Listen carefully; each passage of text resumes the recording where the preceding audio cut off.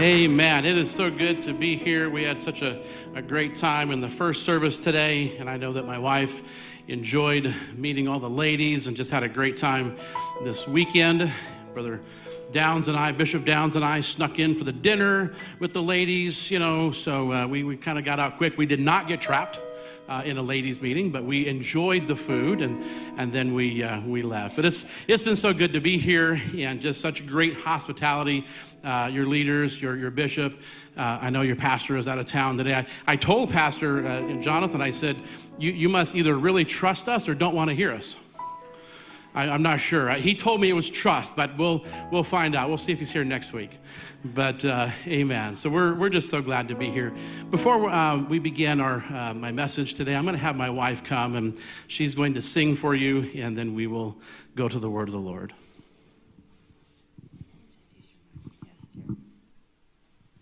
Awkward silence. I'm so sorry. You can be seated.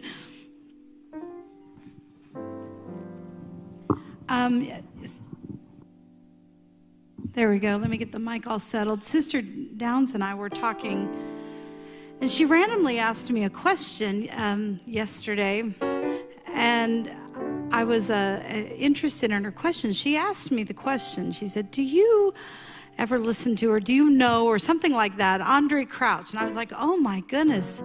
Yes, of course I know Andre Crouch. I love his music. He was a American gospel artist, and I love his material, and every now and then I'll pull out an Andre Crouch song because there's just something so life-giving and cheerful and optimistic and, all the things that make us feel the joy of the Lord when we come into his presence.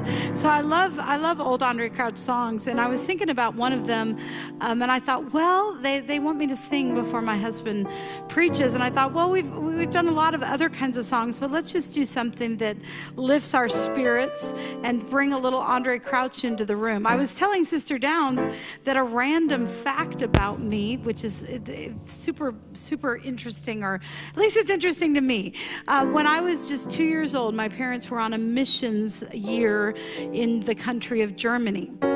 It was their first introduction to missions as a married couple, and I was just a little girl. I have no memories of this, but apparently when I was just 2 years old, they did an evangelism trip over to London.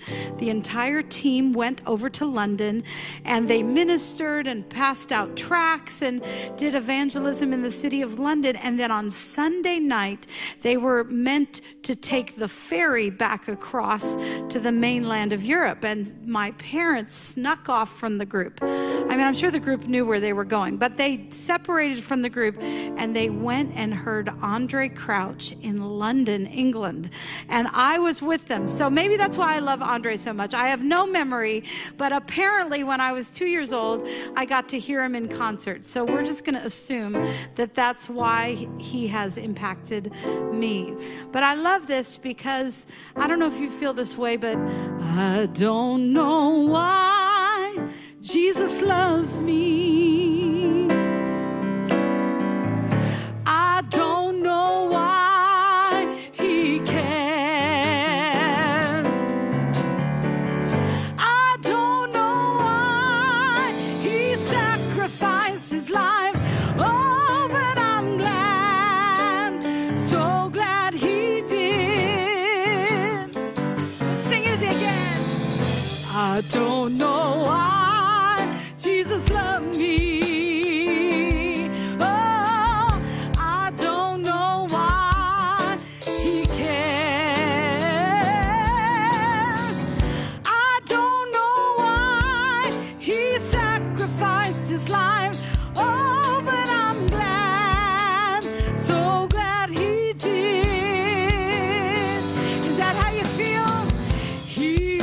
His mighty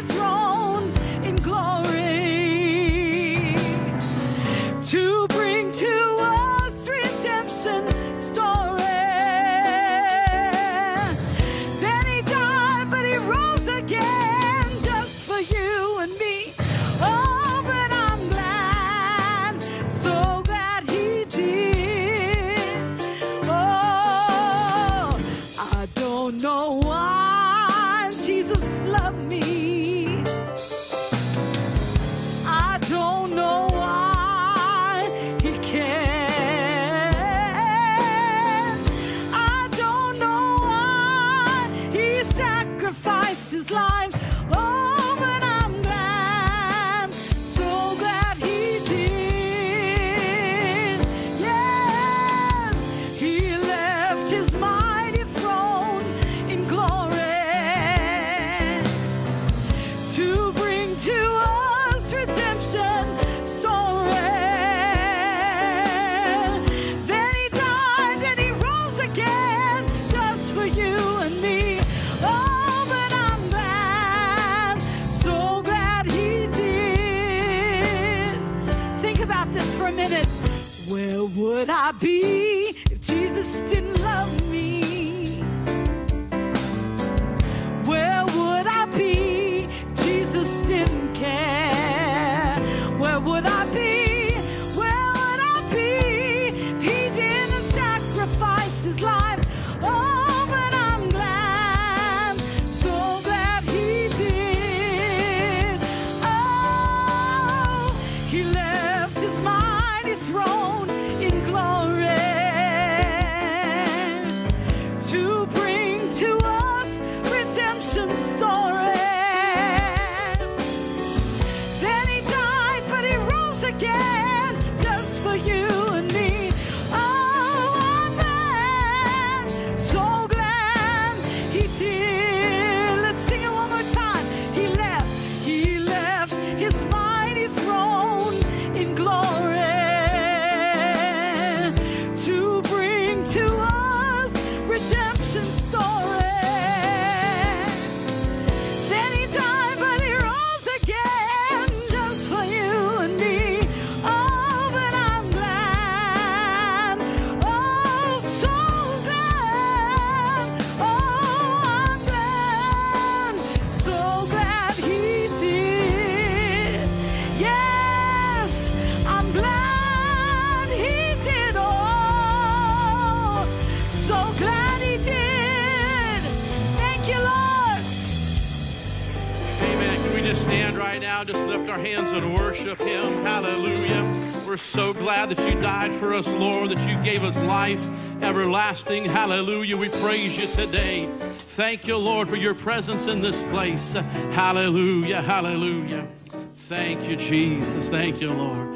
Amen. You may be seated. And I'm just so glad to have such a wonderful, uplifting song before I tell you some bad stories. Oh, I don't know if we planned it this way or if it just happened this way, but I'm going to read you a bad story.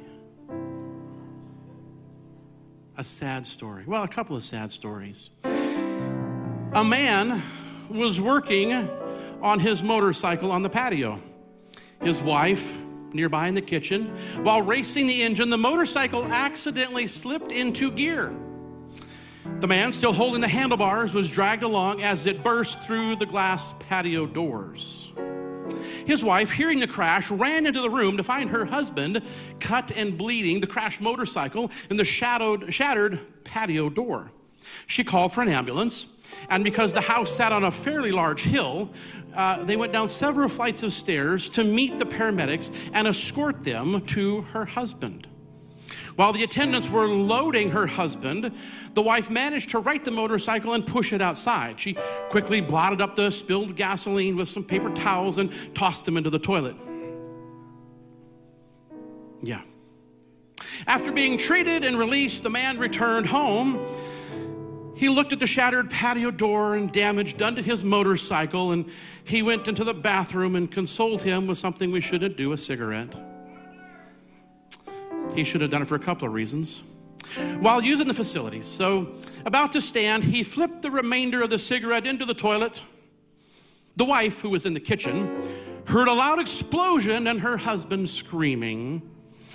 Finding him lying on the floor, disheveled and smarting from a few burns, and once again phoned for an ambulance.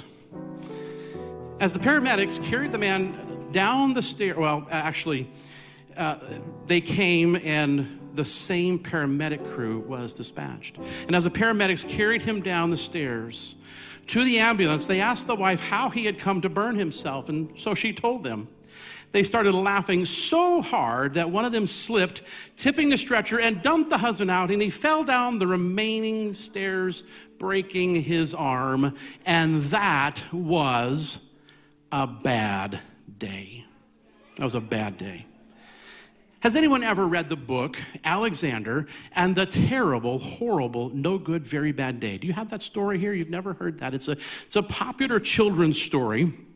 In fact, what's interesting is Alexander had such a terrible day that his mom would tell him that, he would think he needed to go to Australia to find happiness. And sometimes even in Australia, maybe things don't happen. So you may have to think of it in terms of like maybe Sri Lanka or Canada or something like that. But Alexander had a very bad day, and he could tell that it was going to be a terrible, horrible, no good, very bad day. He went to sleep with gum in his mouth, and he woke up with gum in his hair. When he got out of bed, he tipped over his skateboard and by mistake dropped his sweater in the sink while the water was running. He could tell it was going to be a terrible, horrible, no good, very bad day. And nothing at all was right. Everything went wrong, right down to lima beans for supper and kissing on TV. Shouldn't have been watching it. Well, what do you do on a day like that? Well, you may think about going to Australia, or you may be glad to find out that some days are like that, even in Australia, even in Canada, even in America. We may have those kind of days. One last bad, are you ready? One last short bad story. There was a man who was getting into his car, and he saw a note under the windshield wiper. And so he read the note. The note said this: I hit your car, but I am pretending to write my insurance information because people are watching me. Hope you can fix it. Good luck. Wouldn't that be a great note to find on your brand new RAV4 Bishop? Someone smacks into it and they put that note on there. People are watching me, so I need to pretend like I'm doing the right thing and giving you my information, when actually I'm just saying, welcome to your bad day. So, anyone ever have one of those kind of days? Maybe not quite as bad, but a bad day, right? Just life just doesn't seem to be going the way that you would like it to go. A while back in my Bible reading, I was reading a story in the Bible about such a man. And this book, sometimes we get depressed in reading it, but there were some interesting things that I began to unpackage from the life of a man named, you probably have guessed it, Job, right? Oh, he's going to preach about Job. That's why it's depressing. There's these bad stories. So there was an account of this man. Here's why I said there was only going to be 3 bad stories. Well, here's the 4th. In chapter 1 of Job, verse 1, there once was a man named Job who lived in the land of Uz. He was blameless, a man of complete integrity. He feared God and stayed away from evil. He had 7 sons and 3 daughters. Okay, this is the good part of the story. It starts out okay. He owned 7,000 sheep and 3,000 camels and 500 teams of oxen and 500 female donkeys. He also had many servants. He was, in fact, the richest person in that entire area. So here was a man that loved God, that served God. And he had been, in our vernacular, we sometimes refer to some of these temporal items as being blessed. I kind of have a different idea, but we could just, for sake of conversation, Job was blessed. He had all that you would think that you would need living in this temporal world. But Satan came along and he was talking with God. I'm not sure why they were having a conversation, but I guess back then they had conversations. Maybe they do now as well. I don't know. But this lets us know they had a conversation, and Satan was asking God, well, you know what? You're just protecting Job. Like if I took this protection down, if you would take it down and let me touch Job, let him be tested. And for some reason, God allowed it. He said, okay, I'm going to let this down, and you can touch him. And I believe it's going to be fine. Job is going to be okay. So one by one, here they came. Messengers began to appear with morbid news for Job. First, they came and let him know that the sheep were in this accident, and I'm the sheep herder. I'm the only one left. All the sheep are gone. Next came the camel herder. All your camels are gone. I am the only one left. I'm here to give you the Alexander, very horrible, no good, bad day story. Here you go. By the way, your motorcycle is ruined. That's in the Message translation. It happens later, right? The oxen, the donkeys, everything was gone. And the one that I have a hard time with, because it just seems like, how do you replace, you can replace donkeys and camels and oxen, but the children were all, and some of them were adult children, were all in a home, and lightning struck and killed your children. I can lose donkeys, I can lose camels, but he lost his family. This was a bad day. This was a very difficult day. And he was wondering, does God know where I am? Does he have me? Does he have this in the palm of his hands? And he cried out. He cried out in chapter 1 and verse 21, and he says, I came naked from my mother's womb, and I will be naked when I leave. The Lord gave me what I had, and the Lord has taken it away. Praise the name of the Lord. In all of this, Job did not sin by blaming God. Wow, he went through a great turmoil in his life. He went through all kinds of things, and then he went through affliction. Then the enemy touched his body, and he began to develop boils on his body that were very painful and hurt, and probably left him with scars the rest of his life. Sometimes those things happen to us, and they leave scars in our life when we get this bad news and we try to recover from it. But in all these situations, Job held fast. But now, in chapter 2, we learn of an interesting development. Friends came to comfort him, to give him comfort. And they told him, they said, when 3 of Job's friends heard of the tragedy that he had suffered, they got together and they traveled from their homes to comfort and console him. Their names were Eliphaz the Temanite, Bildad the Shuhite, and Zophar the Naamathite. Maybe you can relate to this. Maybe there's people in your life that you might have called the advice givers, right? They're the ones who, they've got a word for you, and they're going to tell you, this is how things are. This is what you should do, what you shouldn't have done. And next time you need wise, sage advice, call me. This is my number. That's probably what they would do with it, probably what Job felt like doing. These characters were those people. They were the advice givers. They came to tell Job. In fact, the rest of the 42 chapters of Job recount their advice giving and their accusations toward him. And then there was also the rebuttal of Job in there as well. So Job was lamenting his situation, and later he complains that the wicked prosper while the righteous suffer, and he really begins to look around at him and begins to question his environment. He begins to question what is happening.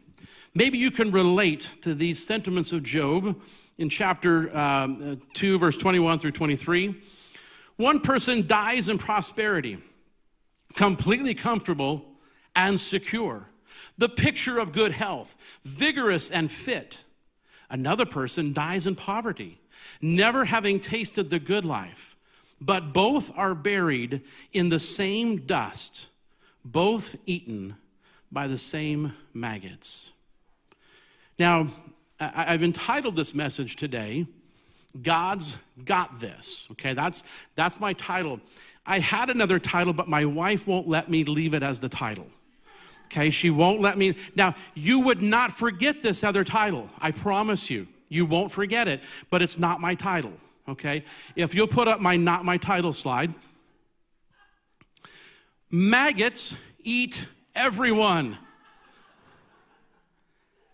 It's scripture. It's in the Bible. It's probably, I like the New Living, but no, that is New Living. It's in the King James too. Maggots are just maggots. They eat everyone. When we die, our flesh all goes the same way.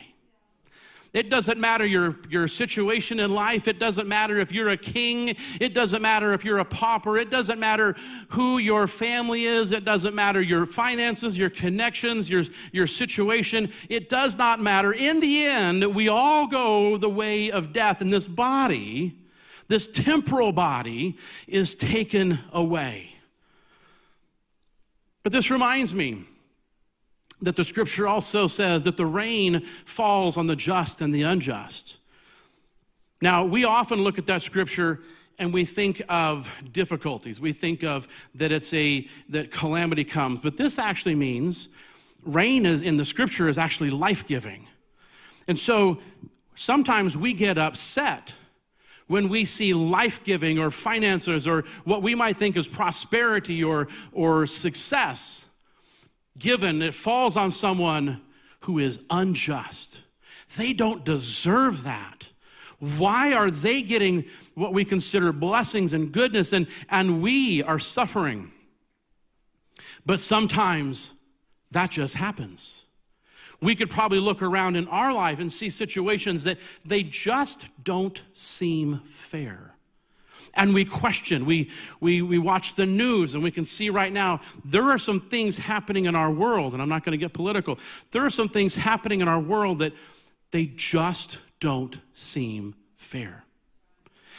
And in Job's situation, he could have complained, but you know what? He himself said that he's not going to rejoice in the calamity of others. And we should take that sentiment. This is something we can learn from Job, that even though we might be going through difficulties, do not rejoice in someone else's calamity. Job 31:29 says, "Have I ever rejoiced when disaster struck my enemies, or become excited when harm came their way?" We might be feeling that someone else deserves this, and we can remember the story of Jonah and Nineveh. And he came and brought the word of the Lord to them, and they changed their ways, but he still wanted them to be destroyed because they were awful people. And he couldn't believe that God had mercy and God had grace, and he had brought that to them. And he was not only rejoicing in calamity, he was hoping for calamity, desiring that just zap them, God, get them. But he did not do that. There's actually a really good German word that describes this idea of rejoicing when disaster strikes someone else. And this word is one of my favorite German words. I don't know a lot of them. I was there for a little while, and I could order my breakfast. So that was important. I could do that. But this word is called Schadenfreude. And Schadenfreude means pleasure derived by someone or from another person's misfortune. So it's derived by someone from another person's misfortune. So having pleasure when we see that someone else is having a bad day. Maybe you have, you've been on the internet and you've watched some of these, people on a bicycle and they have a really bad accident, and, we're laughing at it, or they're skateboarding and they flip upside down and they hit their head. And even though there's part of us that might be cringing, maybe there's another part that's like, yeah, that's why we watch this show, right? Because we want to see the disaster. We want to see, what becomes of this person. Or maybe that boss that you just don't like walks in the office, he trips and he spills his coffee on his white shirt, and we're just like, yeah, come on, God, you did it again. Hallelujah. We rejoice when we see others get what we think they deserve. But even on his darkest days, Job did not allow his own troubles to cause him to rejoice in others' troubles. When we're facing difficulties, it's easy for us to become hardened. It's easy for us to become bitter with other people. And we become hardened to maybe even our own pain and our own bitterness. And that's why we're lashing out towards others. Because maybe there's some things in us that we need to take a look at. But even though he tried to keep his compassion alive, Job himself declared that he was in fact depressed. He felt a spirit of depression in his life. Job 30:16 says, "And now my life seeps away. Depression haunts my days."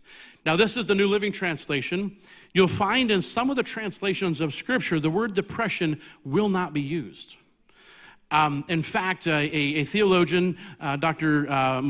Dick Moline, several years ago, he's a scholar himself in language, Greek and Hebrew languages, and he talked to some of the modern translators. And in scriptures where they felt it should have been the word depression, they used other words like anguish or distress, and they won't use the word depression. He asked them why they wouldn't do that. In fact, one of the most prominent places in Scripture is when Jesus went to Gethsemane and he sweat great drops of blood. I don't know about any of you. I've been stressed in life and I've been worried about some things. I've had some difficulties. I have never in my life sweat drops of blood. There was great anguish going on. Think about if you were the God of heaven and you're fully man and fully God, and you had a mind that could think ahead, and you knew what was coming. You knew what was going to happen to your body, that it was going to be broken and beaten, and that you were going to suffer great physical pain in that body, not to mention the emotional distress of the rejection of the entire world. You talk about the potential for an attachment disorder that he had. The entire world rejected him. So he asked these scholars, Dr. Moline did, why they didn't put the word depression in there. And they said because in the Christian world, they might not accept that. Because we sometimes think that depression is only a spirit. And there is a spirit of depression. But sometimes it is just that we have gone through some very difficult situations. And we've gone through some valleys that we need the Lord to step in and walk with us through those valleys. And this is what Job was walking through. He was walking through this valley. And we honor the legacy of Job by saying that what a godly and righteous man that he was. But he was depressed, and he might have been the first human to be diagnosed with post-traumatic stress disorder. He was a biblical hero. And yet he went through emotional and mental health. We know that Elijah certainly went through a season of depression when he stopped eating and he hid in the woods from a woman. He had a great victory, great battle. And then he goes out and he hides because he's afraid of Jezebel. He's just defeated hundreds and maybe thousands of prophets of Baal. He called down fire from heaven that burnt up the bullocks and the wood and the 12 gallons buckets whatever of water that was poured on the fire, consumed. And then, woe is me, Jezebel is after me, I'm in trouble. It's interesting to note what God did for him. He was by a brook, so he had water. He got rest. And he brought ravens to bring food. I wonder if it was magpies. I've been feeding those birds in the back of the Downs house, and maybe it was a magpie. We maybe translated wrong. The magpies brought food to Elijah and fed him and took care of him. So sometimes we just need to pause, and we need to take care of the physical needs of our body as well. Jeremiah is known as the weeping prophet, and Moses certainly dealt with anxiety, insecurity, and fear. So anytime we go through something in life, we can remember that there were some great men and women of God in Scripture that have gone through some things like you have, that have dealt with difficulties and situations. But sometimes we may judge ourselves as being less spiritual during these difficult seasons. And we may feel that we're struggling with our emotions because some of these circumstances have been traumatizing. And we begin to question our own journey of faith. Our trauma begins to be out of control. But trauma does not constitute sin on our part. And Job in this scenario, he didn't sin. God pulled down this hedge of protection, and the enemy came in. Circumstances began to happen around him that were out of Job's control. There are circumstances in your life that may be out of your control. You didn't do anything wrong. Now, if you did, confess it to the Lord and make it right, have forgiveness, and do all of that. We know that. But sometimes it is of no wrongdoing of our own that we find ourselves in a situation where we need to trust that God's got this. God has this. I don't understand why I'm walking through this, but He hopefully knows what I am going through and what I am dealing with. Sometimes when in times of these troubles, we look for help, and we may look for help from our friends. Hopefully we have friends in life that we can go and we can talk to. Job had friends, but these friends turned out to be pretty unique friends. They turned out to be advice givers. So what kind of a role do friendships play during a crisis? It's kind of human nature for us to reach out to others when we're in a difficult circumstance. And we want them to be able to hear us and listen to our story. Can we share our story with someone and find out what their perspective is? But here's the point. Not everyone that we talk to is looking through a godly filter. They're not always looking from a perspective that could be led by the Spirit and thus helpful. So we could be led astray by friends if we're not careful. In Job's situation, his friends accused him of sinning. They accused him of being arrogant. They even accused him of being wicked. They didn't really know him. They were just looking at these circumstances and basically saying, you must have done something wrong for life to be so bad. Why are these things happening to you? In fact, one of them said, there is no limit to your sins. Wow, what big words. What a friend. He also called him, in the New Living Translation, a windbag. The King James says, fill his belly with the east wind. And the NIV says, hot east wind. Don't you know that some people are just full of hot air, right? Sometimes those quote-unquote friends, those people that are coming to us to lift us up and help us, maybe they're just full of hot air. Now, it wasn't that there were just three friends. Later in the book, there was a fourth person that decided that he would come in and give his critique as well. Elihu, he came in to share. And the scriptures let us know that Elihu was young and he was brash, probably a know-it-all, thought that he had everything. He had been to Bible college. You know, he had gone and he learned some things, right? And so now I'm going to tell you this is how things are. Sometimes there are people around us, or everyone it seems like around us wants to speak into your crisis. They want to speak into you, but ultimately, I'm here to tell you today that we need the voice of the Lord more than we need the perspective of friends. In a crisis, we need to cut through the noise and we need to hear what thus saith the Lord.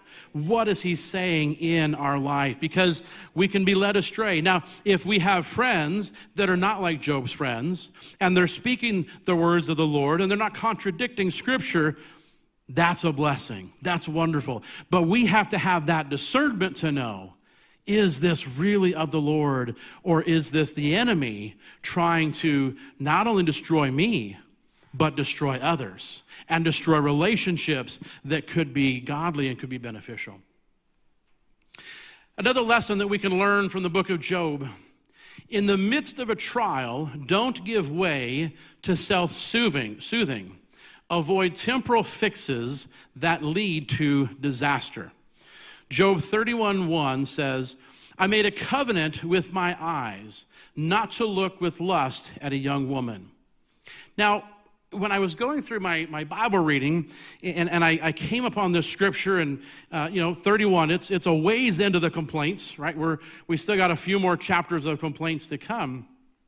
But I paused for a moment and I thought, how is this helpful? What is being spoken here? Why in the midst of you've sinned and that's why these things have happened, why this scripture that he said, I've made a covenant with my eyes not to look with lust at a young woman. And I think that the Lord gave this to me, that really what was important here in this part is that Job was holding to his moral convictions. It could have been easy for him to look for something that was soothing. Sometimes in the midst of crisis, we look for things to self-medicate. We look for perhaps alcohol. We look for substances, drugs, something that's going to change the chemical makeup. Depression changes the chemicals in our brain. Anxiety takes away certain chemicals in our brain and causes us not to function very well. And so he wasn't maybe tempted by strong drink or maybe didn't have some of the types of drugs that we have today. But he knew enough to say, I need to be careful to not let moral lust, we would today say something such as pornography or being drawn to someone else who's not our spouse. And he recognized, I've got to be careful not to seek something that would give me temporal pleasure. I mean, God has already forsaken me. Why can't I just go and have a little pleasure? Why can't I just go in fact, maybe, I'm not going to do anything about it, but can I just let my eyes and my thoughts and my fantasies wander? Let me have a Snickers bar, right? And a Kit Kat, something to give me a lift, give me a quick high. But it's not going to last. It's not going to be eternal. It's a very temporal situation that can happen. Sometimes we go through difficult times in life, and there's a quote, the author is unknown. It says, hard times create strong men. Strong men create good times. Good times create weak men, and weak men create hard times. The missing quotient, I think, in this quote is a relationship with Jesus. So I've rewritten the quote. The author is known. It's me. I'm borrowing from his, but changing. Hard times unearth man's need for Jesus. Jesus creates humble men.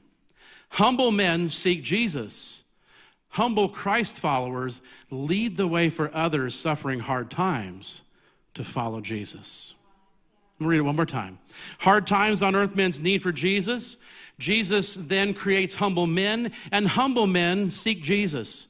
And humble Christ followers lead the way for others suffering hard times to follow Jesus. Nancy Wolgemuth says this. She says, our generations have been programmed to pursue happiness, wholeness, affirmation, and cures for our hurt feelings and damaged psyches. But God is not as interested in these ends as we are. He is more committed to making us holy than making us happy.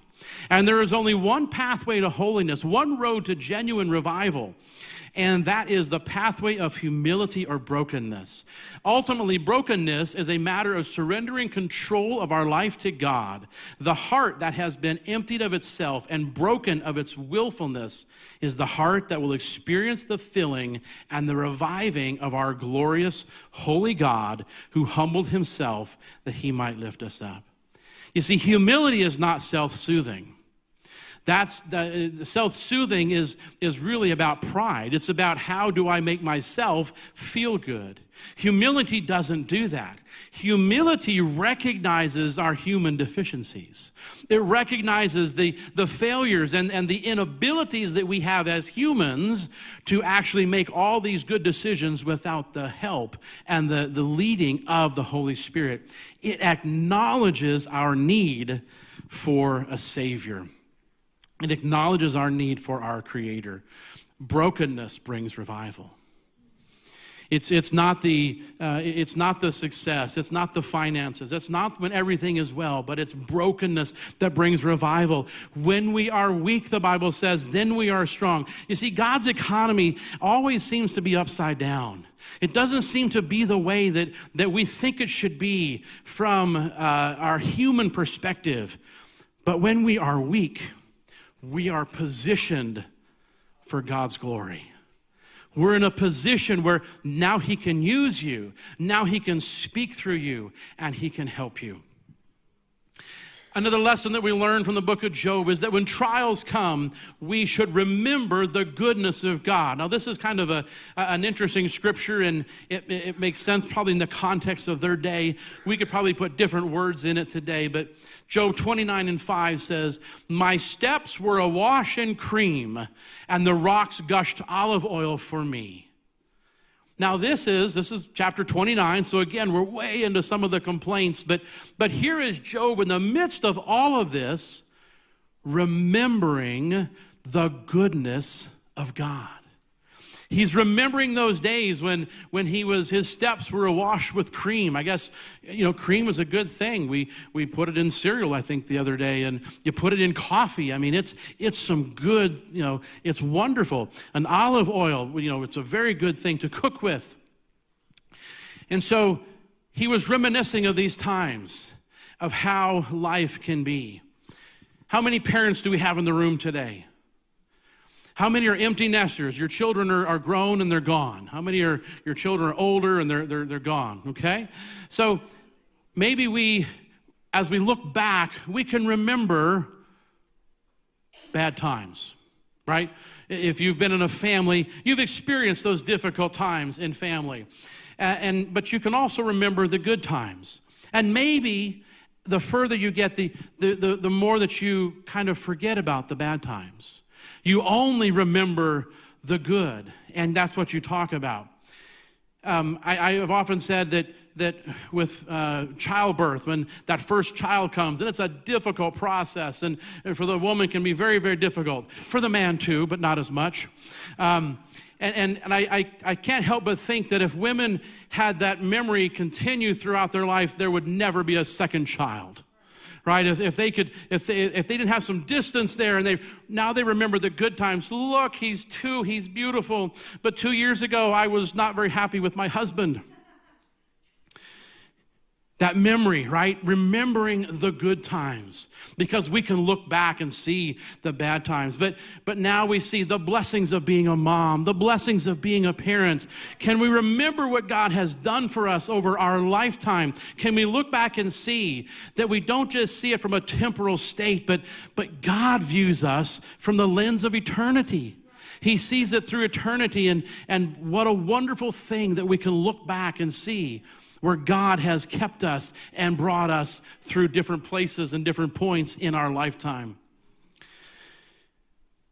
2 more lessons that we want to learn today from the book of Job.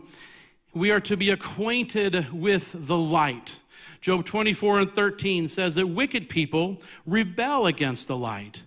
They are not acquainted with the light. Misery loves company, and it loves darkness. We have to be careful not to spend time with those who are living in darkness. For those who do not want to follow the light, we may need to sit up, throw off the sackcloth and ashes, put on a new garment, put on the garment of praise for the spirit and the spirit of happiness. We might need to become acquainted with others who are also walking in the light. Remember, those friends that we're walking with are influencers. And I often ask the question when you're of young people and really all people that you are relating to, are you influencing or being influenced? That really is the difference between witnessing and being with the world, being in the world but not of the world. Are you influencing someone, or are they influencing you? Well, Bishop Downs, I go down to the bar here because I want to witness to people. Well, after 5 beers, are you witnessing? I actually had this conversation with someone at one time. Are you witnessing, or are you being influenced? Are you trying to find these scriptures where Jesus hung out with sinners, and you're thinking, well, I can go boogie with the sinners, I can go hang out and be a part of them, or sorry, I probably shouldn't use that word here. I can get down with them, but there's a difference between being like them and influencing. Who's influencing you, and who are you influencing with? We want to be part of those who are in the light. Lastly, today, I just want to talk about how God is truly sovereign. The sovereignty of God can confound the wisest among us. Neither Job nor his comforters really had the answers for his situation. And they spent 42 or more chapters letting us know they had no answers. Windbag. They shared all of these things, but they did not have the answers. Job 23:13 says this, "But once he has made his decision, who can change his mind?" Speaking about God. Whatever he wants to do, he does. Whatever God wants to do, this is what he is going to do. It's difficult when we're reading the book of Job to know which person has the correct perspective. At the end of the book, God speaks, and he essentially says that no one can really fully understand his ways. No one can understand why he always does the things that he does. And so this book of Job is a reminder to us that there are things that happen that we may never understand, and we may never truly comprehend the process.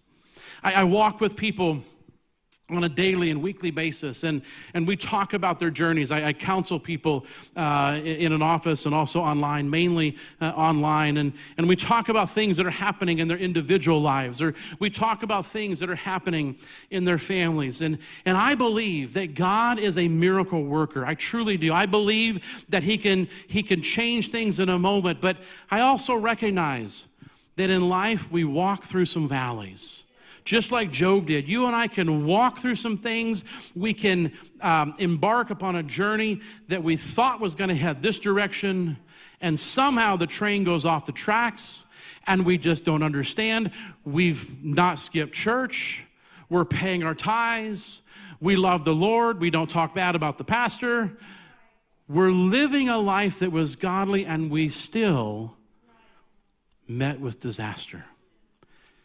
And then the enemy wants to come in, and he wants to, maybe with friends or maybe with the Word of God. The enemy has twisted the Word of God since the Garden of Eden. He has used Scripture to come along and say, well, your Bible says if you ask, you have not because you ask not, and if you ask this, he's going to give it to you, and we pull it all out, and we think, man, according to all the things that he's talking about, Jesus is my genie in the bottle. If I just rub the bottle, the Spirit will come out, and the genie of the lamp will give me whatever I want. But I don't think that's the God that Job is talking about. God knows the beginning from the end. Sometimes we can't see what's around the corner. We don't understand what is coming. I heard a story once. A friend told me that he was, I believe it was him or someone else, was flying in a helicopter. And they were flying over this area where hunters were hunting for deer. And they could see this scenario below them. There were many hunters. It was early in the morning, and they were all out there. Many of them were in their tree stands, and they were ready to get their deer. There was a hill, and on the other side of the hill, there were literally 15 or 20 dancing deer in a meadow, just playing and having a great time, while the hunters who were trying to kill them were over on this other side with this hill between them, cold, shivering. It was cold. It was, fall. It was morning time, so it was cooler, and they probably were not happy, but what they wanted was just over the hill. And they couldn't see it. We can't see it sometimes from our horizontal perspective. We can't see through the trial. We can't see around the trial. But the God of heaven is in a helicopter. He's above, and he can see down, and he knows what's over here. He knows where your blessing is. He knows where the difficult spots are, and he is there to help us. He's got this. He's got this situation. If we could just stand today. He knows where you are today. He's up there, and he is navigating this for. He's sovereign. Sometimes things happen and we don't understand them. Sometimes he's behind the scenes in our life, and he's doing things that we didn't understand. But we got to trust that he is in control. We have to trust that he knows our situation. He was touched with the feelings of our infirmities. Job went through such excruciating difficulties. But he said this, "The Lord gave me what I had, and the Lord has taken it away." Praise the name of the Lord. Praise the name of the Lord. Lord, I will praise you at all times. I will sing of your goodness. I will trust you because you have been faithful in my life. Then he says, "Though he slay me, yet will I trust you." Lord, it doesn't matter the temporal situations that I find myself in. It doesn't matter that others have broken relationships with me and have pulled away. God, I will trust you. I will sing of your greatness. I will testify of your goodness. You're a good God. You're a wonderful God. And you love me. Even though right now I don't understand all the things that I'm going through. Maybe you're here today.